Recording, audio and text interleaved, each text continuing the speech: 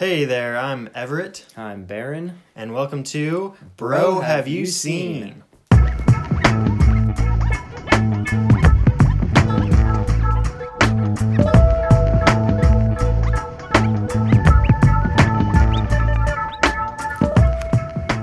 Hey there, bro. How's it going, bro? Not too bad. Yep. Not too bad. Another week of quarantine. Yep. Again. Been going at it strong. Yeah. Had a pretty good movie week. What about you? It wasn't bad. I tried to watch Gone with the Wind, but I only got 40 minutes in before the disc just froze. Damn. And I couldn't continue. So I have seen almost a fourth of that movie. All right. Yeah. We'll see. I probably won't ever be in the mood to watch it ever again. Yeah. It was a rare occasion, but we'll see. I'll probably want to check that off my list eventually, so we'll see. Yeah. I've been watching lots of stuff. Got school starting next week online, so kind of wrapping up this week, hoping, just striving for that time. Yeah. We'll see what happens next week, but I've been watching lots of good stuff that I haven't told you about. I'm excited to talk about the end when we talk about what's entertaining us. I'm extremely curious. No, it was pretty interesting. So I've still been in school. We have finals like next week. And one of my classes, we had to watch The Seventh Seal. It was pretty appropriate that we were talking about it a couple weeks ago, or last week, I guess. Yeah. And yesterday in class, we had a discussion. We have class like remotely now, so it's kind of on this thing called Zoom. And it was super satisfying to like talk about the movie with my classmates and just kind of discuss the different themes and kind of what Bergman was going for. I still think you need to revisit it. It's super, super amazing, but okay. It was a very good conversation and really satisfying personally just to be able to talk about movies so outside flex. of... Yeah, totally. Yeah. I was like, well, I think the director was going for this and this. Actually, the other movies by this director in the same time period. Exactly. I wanted to mention Wild Strawberries just because of like they're so similar in theme, but the way they go about that theme is totally different. So anyway, I digress, but let's head on into this week's review. Sweet. All right, so I don't think typically I try to maybe hide the movie a little bit in suspense as I'm setting it up, but we're just going to dive right into it. So Francis Ford Coppola had existed in Hollywood for several years at the time of the making of this movie. He wrote and directed a few movies that not only were panned by critics, but also achieved lackluster box office success. But after The Rain People, Coppola was desperate. He had an opportunity to adapt a hugely successful novel into a film, and while adapting a movie from an existing property is a no-brainer today, in fact, almost all the films released today are based on a known entity, it certainly wasn't all that appealing back in 1972. Coppola was friends with many of the great American auteurs of the era and wanted to be one of them, but felt that maybe he wasn't meant to write his own stories. He was a talented director, though, so he reluctantly agreed to co-write the script and direct the film. After its release, it became a mega hit. Audiences loved it, critics loved it. It even won 3 Oscars. Best Adapted Screenplay for Coppola and the novelist and co-writer Mario Puzo. Best Actor for Marlon Brando, who actually boycotted the ceremony. And Best Picture.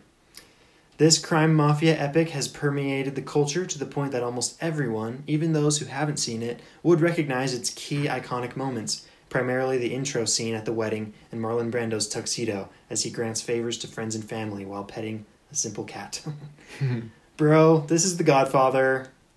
Of course, I mean, what else can be said about this American classic? Have you seen it?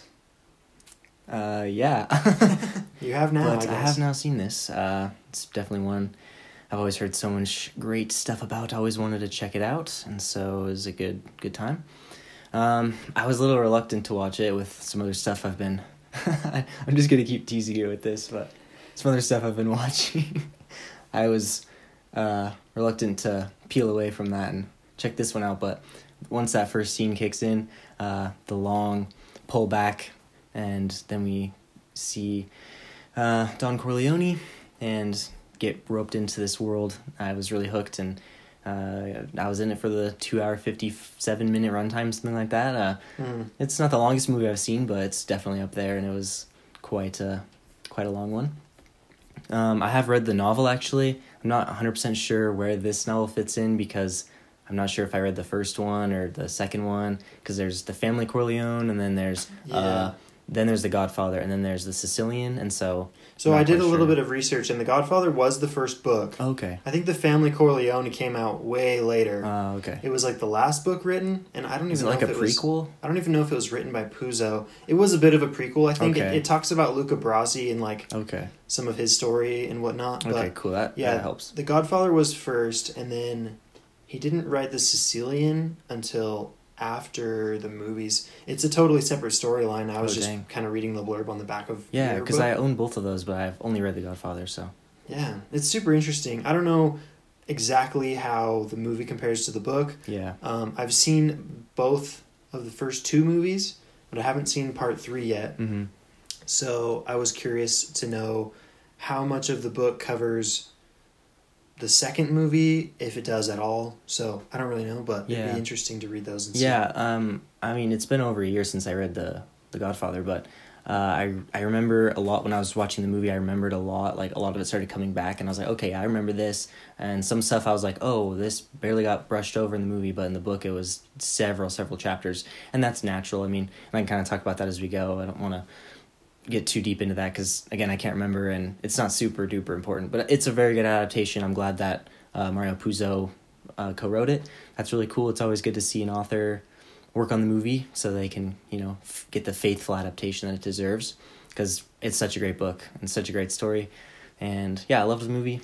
It was pretty long, so that's like one thing that was maybe a drawback. It takes a big chunk out of your day, but I mean, nowadays that's fine. Like, I was okay with that. Yeah. It's good to have that chunk of time set aside, but it really does take a good afternoon. And then, I thought it maybe was going to be a lot more action-packed, a lot more stuff going on, but it's a lot more talking, a lot more dialogue heavy. It's slower. There's a lot of people to keep track of, which is another thing I noticed. But I think to that, the movie really does a good job at showing who's important and keeping people, that you need to know who they are. You mentioned how that was easier for you because of the actors, so that's one thing. Yeah, I already knew most of these actors going in, at least the big ones. Yeah. Of course, Marlon Brando and Al Pacino as the leads, but I also knew James Caan from other things and Robert Duvall. I actually just watched True Grit last night. Oh, yeah. Spoiler, I guess, for my What's Been Entertaining You later. But Robert Duvall was in True Grit, the original one. And so I recognized him from this movie as well. And I actually found out that Diane Keaton plays Kay Adams. I did see that when I was looking. Yeah, that's super weird. She looks way different because she's really young in this. But yeah, I mean, she's a really big actress. She was with Woody Allen for a long time, was in a lot of his movies. That's kind of where she maybe is most recognized from. She's also in an episode of Curb Your Enthusiasm, which is pretty funny. Nice. But anyway, yeah. And then, of course, Talia Shire, who's Adrienne in the Rocky series. She plays the sister of the family who is getting married at the beginning of the film. And I wanted to see...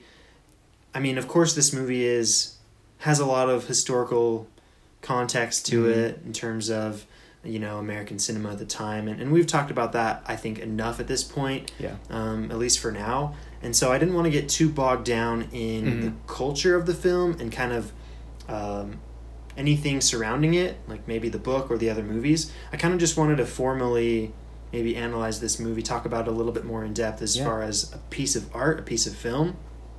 And I wanted to see what your thoughts were on that opening scene. We get to the wedding of Connie, and this is where we're introduced to a lot of the characters. So what did you think of that, and what were some of your main thoughts? Okay. Yeah, I love this first scene. I think it's a very, very effective opening, cold, just dumps you right into the world. Like I was saying, the first shot is like a pullback from some guy that's talking to, well, we don't know who he's talking to yet. Turns out it's the Godfather, and he's asking for, a favor. And just the way that the Godfather deals with this guy it really just sets up his character, and it's super intriguing. And I loved the whole scene cutting back and forth between like the wedding and stuff going on, and then the Godfather has different meetings.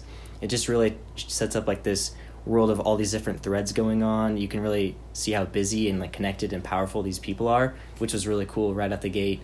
You know, like I expected that going in, but the way they set it up was really good. So that opening scene, yeah, like you were saying, I really liked it. Nice. Yeah, for me, I noticed that there's a ton of exposition in this scene. As I was watching it, I was trying to think, is there any point of this scene other than exposition? And I don't think there is, but at the same time, it's a super good scene. Like, the exposition is definitely necessary. You have to understand who these characters are. And like we talked about, there's a lot of characters to keep track of. Yeah. And there's a lot of different aspects to this world that are important later, like the Godfather's favors that people ask of him. He's only allowed to, or he's not allowed to say no to a favor on his daughter's wedding day. It's kind of part of their culture. And just how judicious he is as a character, as this leader. He's very smart, and he treats everyone very fairly and with a lot of respect, even when he tries to tell them no, or he suggests other avenues or different options, I guess. I was thinking of a different word, but I couldn't think of it. But, yeah, I really did like this opening sequence. It keeps cutting back and forth between the wedding and this dark office, where the Godfather, played by Marlon Brando, his character's name's Vito Corleone, and he's really, he's just like this tough, enigmatic character, and I really like the way that it set that up in particular, and how it contrasted the brightness of the daytime and the partying and the music to the dark, quiet, somber tones that were inside of his office in that moment. So we get introduced to Michael, the son, played by Al Pacino, who becomes pretty much the central figure of the movie. I think it really is Michael's movie, and I wanted to get your thoughts on his introduction. What did you think of him as a character and how he changes and progresses, maybe without spoiling too much? Yeah, right. We don't want to get into spoilers yet. Yeah, it's interesting. Yeah, he's set up as this kind of almost outsider to the family. I mean, he knows what they do, but he's not involved with the business, which is interesting. And he's got this girl, and she's asking him questions. I was surprised that he like told her stuff about the business, because I mean, you're not really supposed to talk about stuff to people outside of the family. But he's like this returned, war vet. He's actively serving, something like that. I'm not 100% sure. But that was pretty interesting, just how he's, this kind of outsider guy, but still, he's not involved with the family's business, all that, and how that kind of changes through the movie.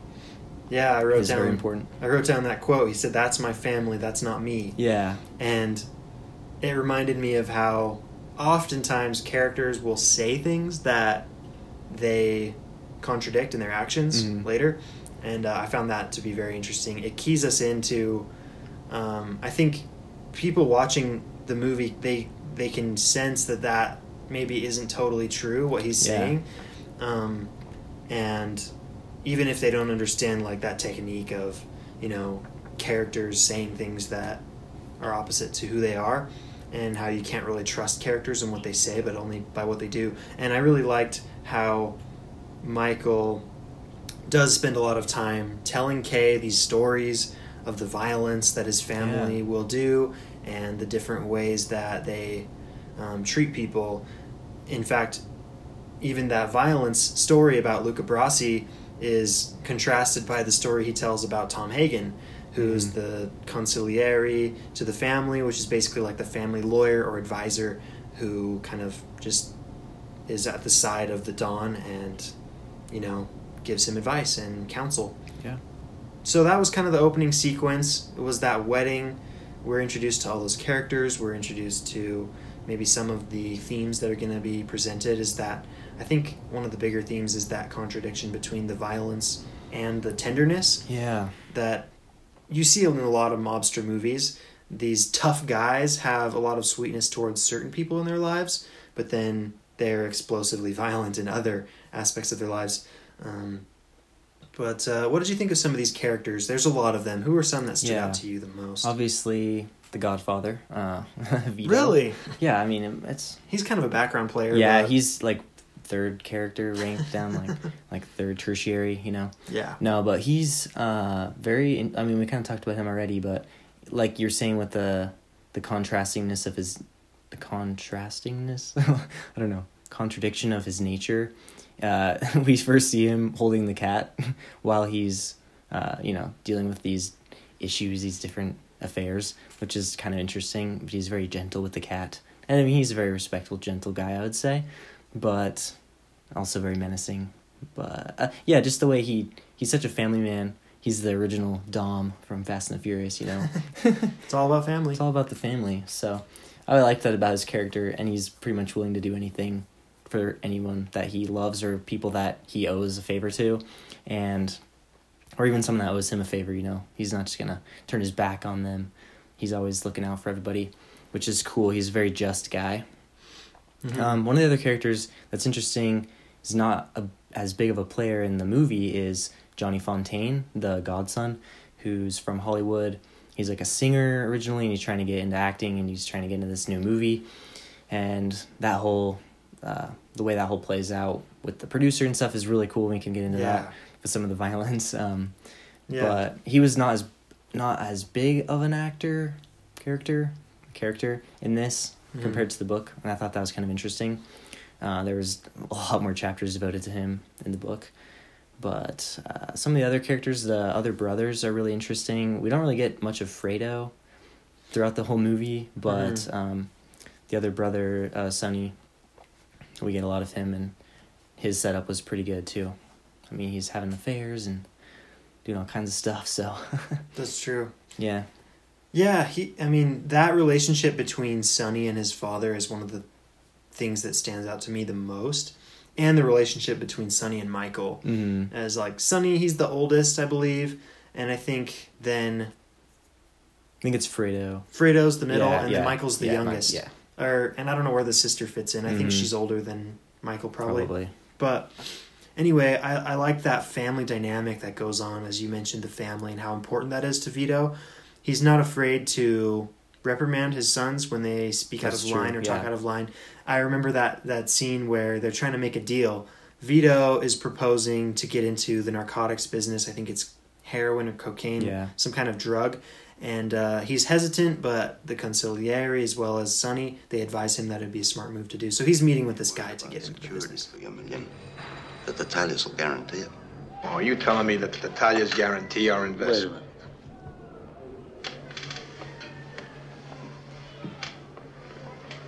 And I have a sentimental weakness for my children, and I spoil them, as you can see. They talk when they should listen. But anyway, Senor Sonotso, he's not afraid to kind of crack the whip on his kids, but he does really love them. I think especially with Michael, he has a soft spot for Michael, and he always kind of had big dreams for him, as he says later on in the movie. But and after that scene, he's like, never talk bad, never pick a side opposite of the family in public again. Like, never contrast me in front of anybody else. Mm-hmm. And that comes into play later with Mike, as we see his transformation. He says that to someone else later in the movie as well. That's true. I forgot that he mentioned that to Sonny. Vito did. Because, I do remember when Michael said that to Fredo later. And just how Michael kind of grows into the shoes of Vito, his father, as the movie progresses, and how he kind of becomes that leader. Mm-hmm. And there's a lot of big major turning point scenes. You said how the movie was a lot of talking, and I do remember, of course, there are those violent scenes that maybe stand out the most for someone who has seen the movie already. And I think that violence really punctuates the movie. It marks the turning points. Mm-hmm. It marks significant changes in the plot and the narrative. Like you mentioned, that Hollywood guy, pretty much the first time we see some true, the hammer coming down on the enemies of the Corleones is, that $600,000 horse, appearing in the guy's bed. I don't know how much we want to spoil now, or if we want to go into some more deeper things early, or I don't know. I say we just spoiler alert and keep going. Sure, yeah. So we don't have to beat around the bush. Yeah. With a lot of stuff. I guess we can just kind of wrap up our initial thoughts. Yeah. Of course, this is one of the greatest movies of all time. It's a classic, and sometimes it's a little bit daunting as a amateur wannabe critic podcaster to talk about this movie in smart and interesting ways. But I do really enjoy it. It's one of those movies that I almost enjoy more studying and learning about than I do actually watching. Mm-hmm. Which might be why, I can't remember who it is, but you were telling me earlier that they always have it on a loop. It's Casey Neistat. He's a really, really famous YouTuber, and he had this big monitor setups. He had all these security cameras, and one of them right in the middle just had The Godfather on loop for some reason. Yeah. It's kind of funny. Yeah, it's a classic. Everybody kind of loves it. I don't know many people who don't like it. And so in that way, it stands as one of those hallmarks of American cinema. That mafia crime genre is kind of a big thing. I mean, Coppola and Scorsese basically dual-handedly created that genre, and that's so cool. How important that is to American culture and cinema nowadays. But yeah, we're gonna go ahead and dig into more of the plot. This did come out in 1972, so it's not like we're spoiling anything. Like 50 years old now. Too crazy. In 2 years, it'll be 50 years old. Yeah. So if you haven't seen it, obviously it's a big blind spot for you, and you need to go check it out because there's a lot in the culture, references, and different homages paid by other directors. In fact, we'll get into it a little bit with Quentin Tarantino. Had a couple little moments in his career that reflected this movie a lot, and it's definitely something that everyone should see. I don't say that about everything, but The Godfather is like in the top 10 of like if you only have 10 movies that you must see in your whole life, this is one of them, I think. So yeah, it's so cool. It grabs you right from the beginning if you're hesitant, and I think you'll really enjoy it. There's something indescribable. Just the mafia crime genre is just so intriguing. Something that many, many people don't know about. Like, it's not something that's common. Mm-hmm. And so it's just such a foreign thing that goes on in our world that's just so cool and intriguing to see how things work out in that kind of a situation. So, yeah, it's great. It's a great movie. Cool. All right. Well, we're going to go ahead and spoilers ahead. Yeah. So stick with us. We probably won't go for too much longer here. It is a really long movie, so there's a lot to talk about. Yeah. But for the sake of not going on for an hour and a half talking about it, we can kind of just briefly run through some of the notes that we each had and some of the maybe more thematic elements and filmmaking elements to it. What did you pick out as you were watching? What were some major moments or themes that you found? Yeah, there's a couple major turning points in the movie for different characters, and like we said, this is really Michael's movie, and Michael has quite a few big moments. I'd say the first big one would be when he kills the McCluskey, I think, the police captain, and the son Sollozzo. of this. Yeah, Sollozzo, the son of the Titalia. Is it Titalia? I can't remember. I think so. There's so many names. Yeah. It's something like that. I think it's the Titalias, because those two families are in a feud basically the whole movie. Yeah, and then like the Barzinis come in as a kind of a third party later on. Yeah. Enemy to the Corleones. Yeah, so when Mike kills those two, that was his big moment, because that's when he broke into the family. Yeah. And that's when, he kind of does his first dirty work, gets hands dirty. Yeah. And that was so cool how they played that out. He goes in the bathroom, gets the gun. I loved that part in the book. I thought that was really clever and interesting. And I was just waiting, because I can't remember if he sits down in the book or not. But I was waiting, because they told him right when he comes out to shoot him immediately, but he sits down, and I was like, oh no, maybe he got cold feet. I don't know. And then you see in his eyes that like... He's pretty nervous. He's trying to build up the courage to do it. Yeah, that's insane. Yeah, my heart was pounding in that scene. Yeah, that is very so tense. And there are a few moments in movies that I've had like that. I remember there's a moment in the movie Room from 2015 that really gave me that feeling as well of just like, it's just so intense and like I'm so nervous. I physically nervous. It's weird. But yeah, I mean, that scene plays out so well, and I looked at my little timeline on the DVD player, Blu-ray player, and is perfectly right in the middle. Nice. Give or take a couple minutes. Perfect. But it happens about an hour and a half in, and it it's totally, I mean, it flips the rest of the movie, you know, kind of on its head, where, you know, instead of Michael being this passive, you know, observer side tangent to the family, he's now like, he's going headstrong into, you know, taking over the family business like maybe his father always wanted him to. Yeah, I really expected, I mean, okay. I expected Sonny to take over. Right. But it was interesting. I mean, and like, it's kind of funny because I've read the book. So when I was watching it, it's like, obviously I know what happens. But I had forgotten a few things. Yeah. But I was like, oh yeah, okay, this makes sense. You know, like Sonny, he's like the next one in line. He's already like, once you know, Vito gets shot, he's kind of in charge for now. And then the next, you know, Fredo is there at times, and there's other people around. And, you know, you'd never think that Mike, he'd be the last guy you'd think in the family to take over. Like, I thought Connie would take over before, you know, like his sister would take over before he would. Yeah. Because he's so opposed, at least he says he is. And then that moment, it's like, oh, shoot, he's in this, like, now he's a part of it. And so it's kind of interesting, like, maybe he could take over. And yeah, of course he does later on. And I think one of the major themes is that element that they talk about a lot is business versus personal. Yeah. At what point does it cross the line, you know? Because you're dealing with family, you're dealing with close associates and friends. It's true. And at what point does something break from being business to being personal?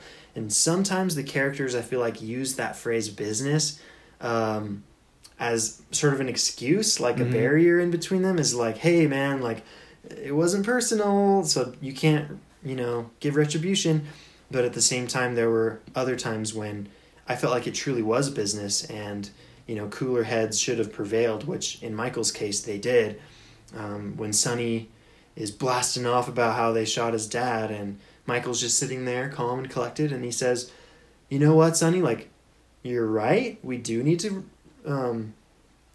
retaliate, but not in the way that you're saying. We need to think about this. We need to be smart. Yeah. And in the end, I mean, it works out. Yeah, because them. Yeah, because Sonny, he usually gets like pulled around by his emotions. He gets really emotionally invested, which is not smart in this line of work, and that's how he dies. You know, because and he gets drawn out. I think that's what happens. He gets drawn out by the opposing family because the son or the son-in-law that's married to the sister beats the sister, and then that enrages Sonny. Mm-hmm. He goes out just off the cuff, kicks the living daylights out of him. Yeah, that was crazy. And then later when he gets in the car and goes out, and then he gets stuck at the toll booth, and that's when he totally gets shot up. Like, yeah, I was not expecting that. If you wouldn't have, that was like a Bonnie and Clyde moment. It was. I was thinking that exactly. Yeah. Same exact way that they shot that. Yeah. Shot it. Stupid. Anyways, again, like, that's when Sonny, his emotions are taking control, and he's not thinking about things. He could have just taken somebody with him, or, you know, if he just didn't go off by himself and he had to go and he was all mad and he made a dumb mistake, and that's what cost him his life. So yeah, he was like blinded by his rage. Yeah. He had those blinders on.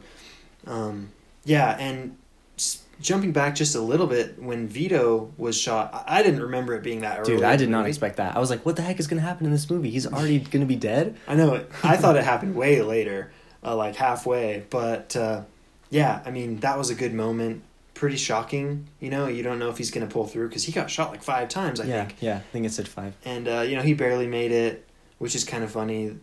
I don't know how they didn't pull that off, you know, but still, and I like how, you know, the family gets together. It's this intense moment, but they quickly turn from, like, mourning for their dad and, like, you know, trying to be there for him and, you know, resolve that family side of things, but they kind of immediately switch over to the business side of things. Yeah. Like, what are we going to do now? You know, we got a big target on our backs, and we need to retaliate, yada, yada, like we've talked about before. And then that scene, like you mentioned, where he goes and kills Sollozzo and McCluskey, the scene where, you know, I watched a video about the blocking and staging of that scene, how they showed the switch of power between Sonny to Michael. Nice. And it really does, like, you see a lot of Vito in Michael.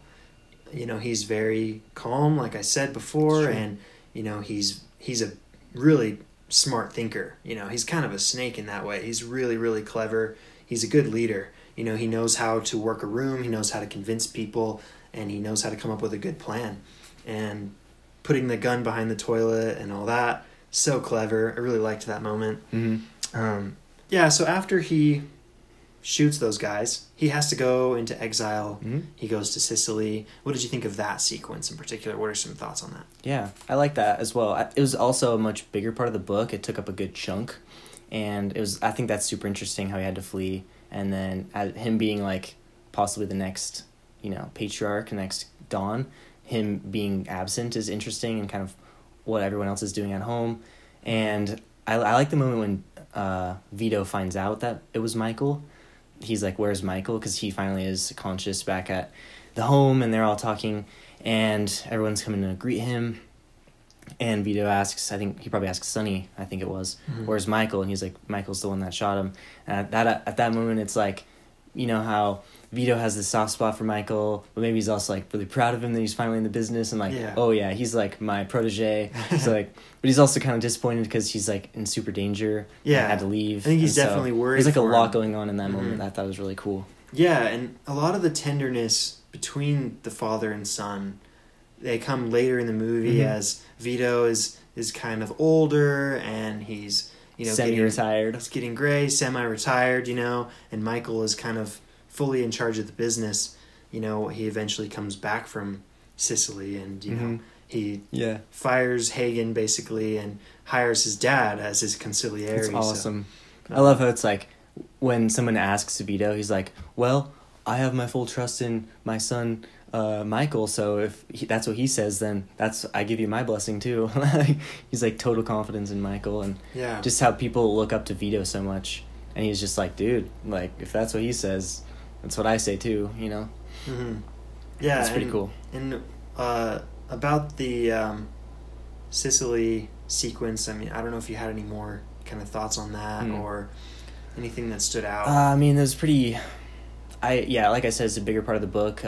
Michael falling in love with the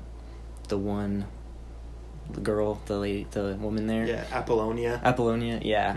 And like in the book, it talked a lot more about the lightning bolt or whatever that like struck him, and he like fell in love. He had all these like dream sequences. I think it was like pretty weird, if I remember right.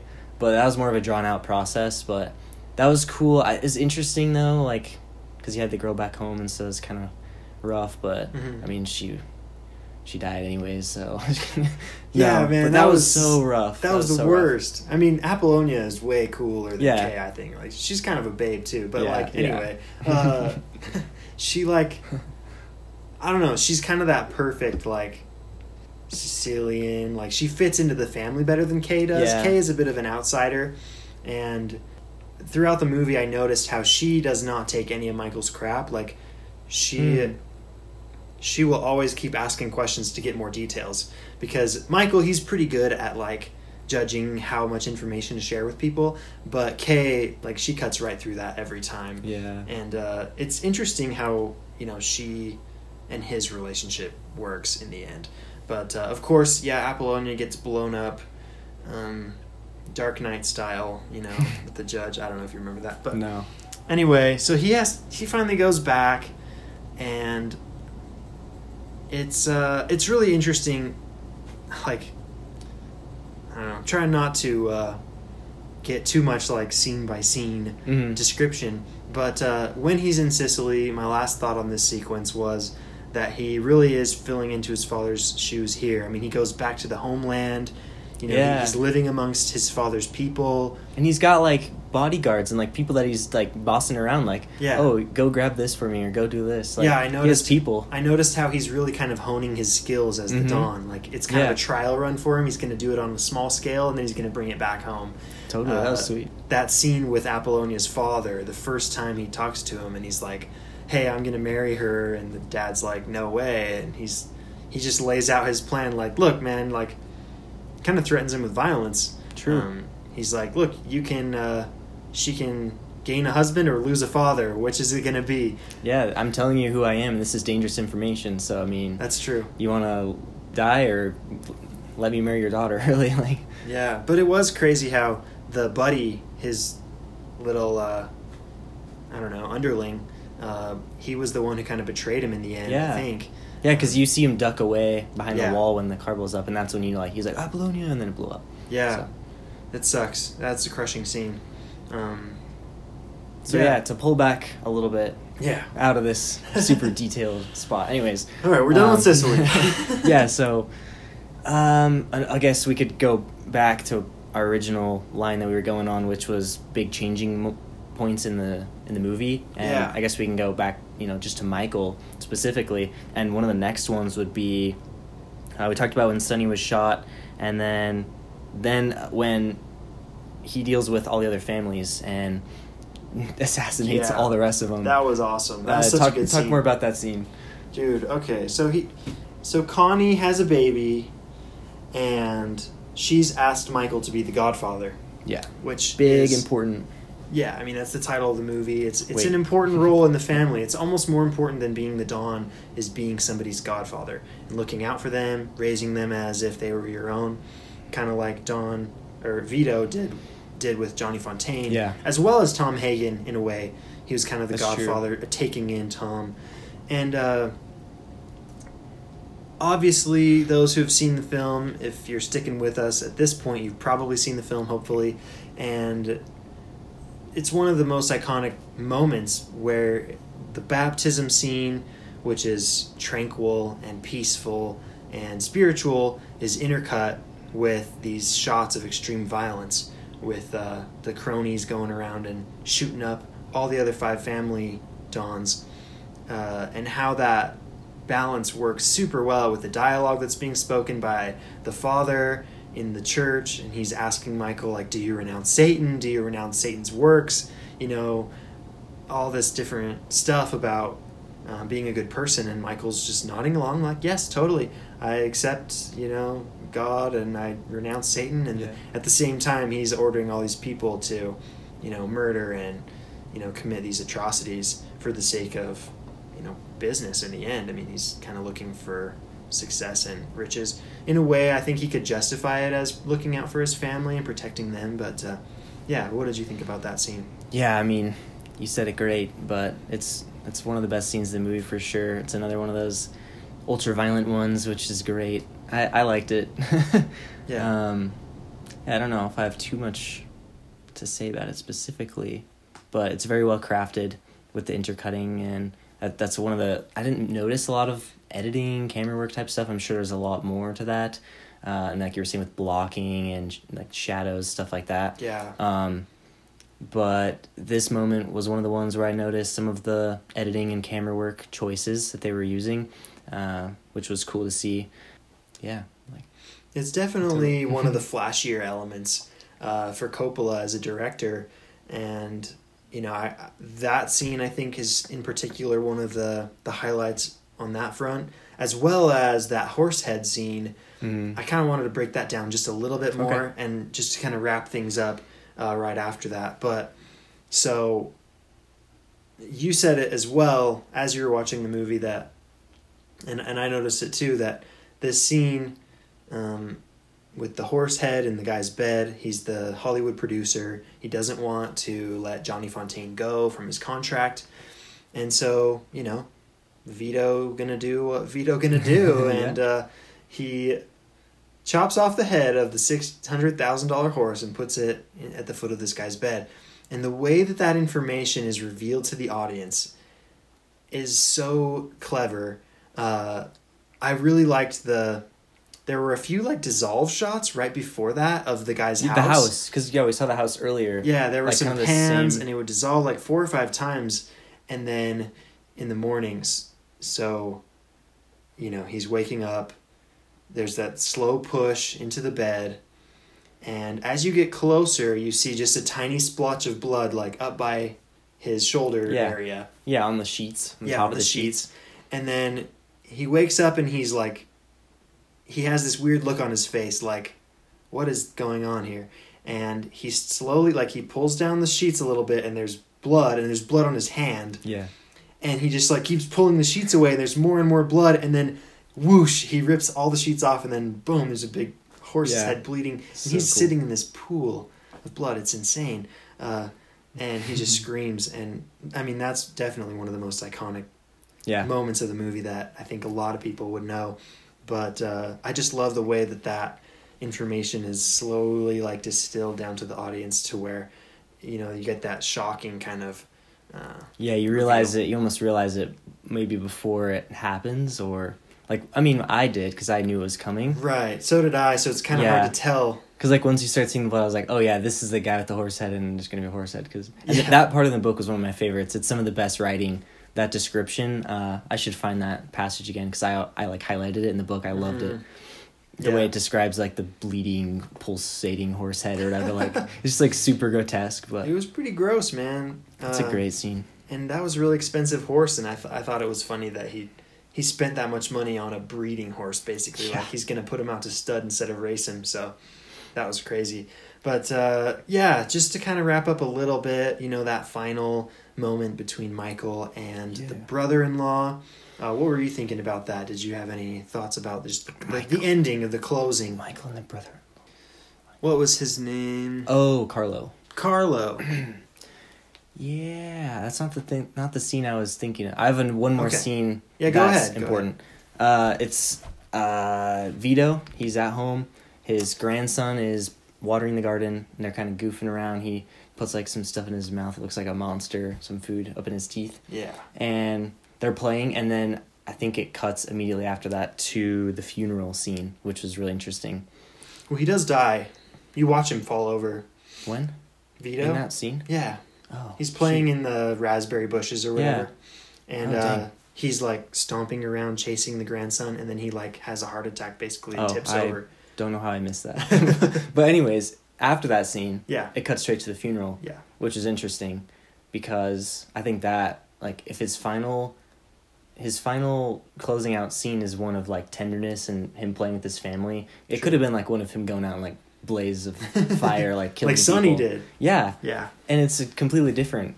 And so it's like highlighting his, his more tender nature. Yeah. And so I thought that was really cool and very important. To Vito. It's funny because I had a slightly different reading of that scene. Of course, the first scene of the movie we get, and he is well dressed, very neat. Mm-hmm. He's got the rose on his lapel. He's sitting powerfully in his office, just like very dignified, very in charge. And then at the end, his hair is a mess. He's wearing dirty clothes. He's running around in the garden. Yeah. And he falls over like pretty disgracefully. I guess if you're thinking like in terms of like graceful, it wasn't very graceful. And I thought that contrast was really interesting in his character and how he fell. But I do like that tenderness reading as well. Well, yeah, that's interesting because you could also look at it as the whole, and then you can see his decline in power and influence and that type of thing. Yeah. So that's interesting. Cool. Death comes for us all, you know? Yeah. I recently thought a ton about Seventh Seal and the prevailing sense of dread surrounding that whole movie in that time period, that death is coming for everyone and there's no escaping it. And Vito, you know, however powerful and however, like you said, influential he may have been, you know, he's going to die at some point. And death is kind of not very graceful for many people, you know, like we all are, you know, pretty ugly and pretty, you know, it's not pretty at the end, you know, for most people. So I liked how they showed that, and that shot of him laying in the garden was a very beautiful shot. I liked that. I think we get a sense through the movie of his inevitability of death.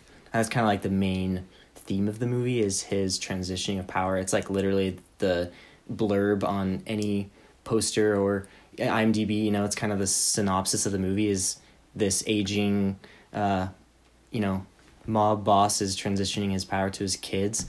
But I think it's very much felt through the whole movie, which is cool. I don't know anything else to explain about that, but just thought like I really felt that through the movie that he was, you know, this decline, and he gets shot, but like through the whole time he's like really gruff voice, really his movements are slow. He's an old guy, like he's gonna be gone soon, and the way he deals with his family, and it feels like he's kind of wrapping up business at time, like not business if we want to be like wrapping up his family affairs and stuff. Yeah. Yeah, and like you just mentioned that assassination attempt on Vito's life, and it reminded me, or at least made me think that, it shows that vulnerability of him. Yeah. And I actually, talking about how it's so early in the film, that it's really interesting kind of what Coppola and Puzo are doing here is showing us that, like, the mafia is this big, like, he's the Don of this family, and he's kind of the head over these other 5 families in a way. But at the same time, like, his human vulnerability, there's nothing he can do. Like, yeah, I felt that too. You can have bodyguards, and he had a bodyguard sitting in the car, but it was too late. There's nothing the guy could have done at that point. And so it just felt like it could crumble at any second. Like, all this big, huge tower of power or whatever is super... Tower of power. Yeah, I know. It's kind of funny. Like, this huge hierarchy could just collapse at any second because these people are human, and they can be shot and killed, and they all did. Like, it's crazy. Yeah, totally. All right, and on that note, I think we can, wrap up the show. I had one little bit of trivia. I mentioned, I hinted a little bit at the beginning that Quentin Tarantino obviously is a huge fan of this movie, like, who isn't? And there's a character named Captain McCluskey. Yeah. And, like, I think the biggest way that it reminded me of Once Upon a Time in Hollywood was that the fact that Al Pacino says the word McCluskey a bunch of times in this movie. And then in Once Upon a Time in Hollywood, Al Pacino, he's talking to Leonardo DiCaprio's character, and the name of the movie that DiCaprio's character was in was called The 14 Fists of McCluskey. And so it's just like the sound of Al Pacino saying McCluskey just like triggered that memory. That's funny. But that was kind of maybe a clever nod to this movie that Tarantino did in that scene, as well as in Inglourious Bastards when they're talking to the German soldier. He's asking him to point on the map where the other guys are, and the character named the Bear Jew comes out. He points to the badges on his chest and he says, "Did you get those for killing Jews?" And he says, "Bravery." And it's a funny scene, but I finally understood where it came from. There's actually a deleted scene in The Godfather. Okay. This is a deep cut. Yeah, it is. There's a deleted scene in The Godfather where Michael is talking to Vito, and Michael's wearing his uniform, and Vito looks at him, and he's like, "What are all those Christmas colors for on his chest?" And he's like, "They're for bravery." Nice. Just the way that he says that, I think maybe Tarantino maybe subliminally picked up on that and put it in later, because he's such a big film nerd. He probably has seen all of the deleted scenes and stuff. Yeah, there's another reference this movie that's a lot more mainstream. Well, maybe not mainstream, but more accessible, and that would be Zootopia. Oh. There's a classic. It's like the opening scene, not in Zootopia, but in The Godfather, when in the office where he's sitting in the chair. There's like a scene where they go to like a badger. What is like a badger? It's like some, I can't remember what animal it was, but he's sitting in like a big chair, and it's like the same situation. They're asking for like a favor. I'm sure there's dialogue that's Probably. I'd have to watch it again now that I've seen The Godfather, but yeah, and it's like funny how many influences this movie. Definitely. And that image as well appears a lot of times in like the James Bond franchise with like the villain. He's always sitting on a chair and he's got the cat that he's petting. Mm-hmm. And I actually heard that the cat in this movie, it was like a stray that they found on the Paramount lot. Oh, right. And he was just petting him. And it actually, like, the cat's purring was so loud that they had to, like, dub over some of Marlon Brando's lines. Because he spoke really quietly so funny in the movie. So, anyway, that was a little funny. Yeah. Cool. On that note, what a great way to end an episode. Cats. Yeah. Cat love. Let's go. Yeah, so stick around in the next couple days. So usually our regular episodes drop on Friday morning about 6 a.m. At least we try to. Mountain Standard Time. Yes, Mountain Standard Time, 6 a.m. on Friday. And we've been releasing our extended, what is it called? What's Entertaining You Deluxe Premium. Yeah. We've been releasing those episodes on like Monday or Tuesday. So stick around for those. Hopefully we can recommend you guys enough stuff to keep you entertained during this difficult time. Sweet. But also, be sure to leave a 5-star review on iTunes. It really, really helps a ton. You have no idea. And as well, you can give us some feedback. Oh, yeah, we got it set up. Let's go. Created a email account. Go, it's bro. called brohaveyouSeenPodcast@gmail.com. That's Epic. brohaveyouSeenPodcast@gmail.com. Let us know, if you have questions about the show, or if you have any suggestions for movies that we should review or think about talking about. Mm-hmm. Let us know, and we very much appreciate all of your feedback and all that jazz. So Yeah, and check us out on Letterboxd. Yes. If you don't want to listen to a full extended weekly recommend, we always update all of our stuff on there of what we're watching, so check us out on there. Mine's probably Baron Clark, I think, just under members tab, and then yours is Everett Clark 236, so yeah. Yeah. Okay, well, with that said, we'll see you later, It's and been good. give you an offer you can't refuse. Bye. See you.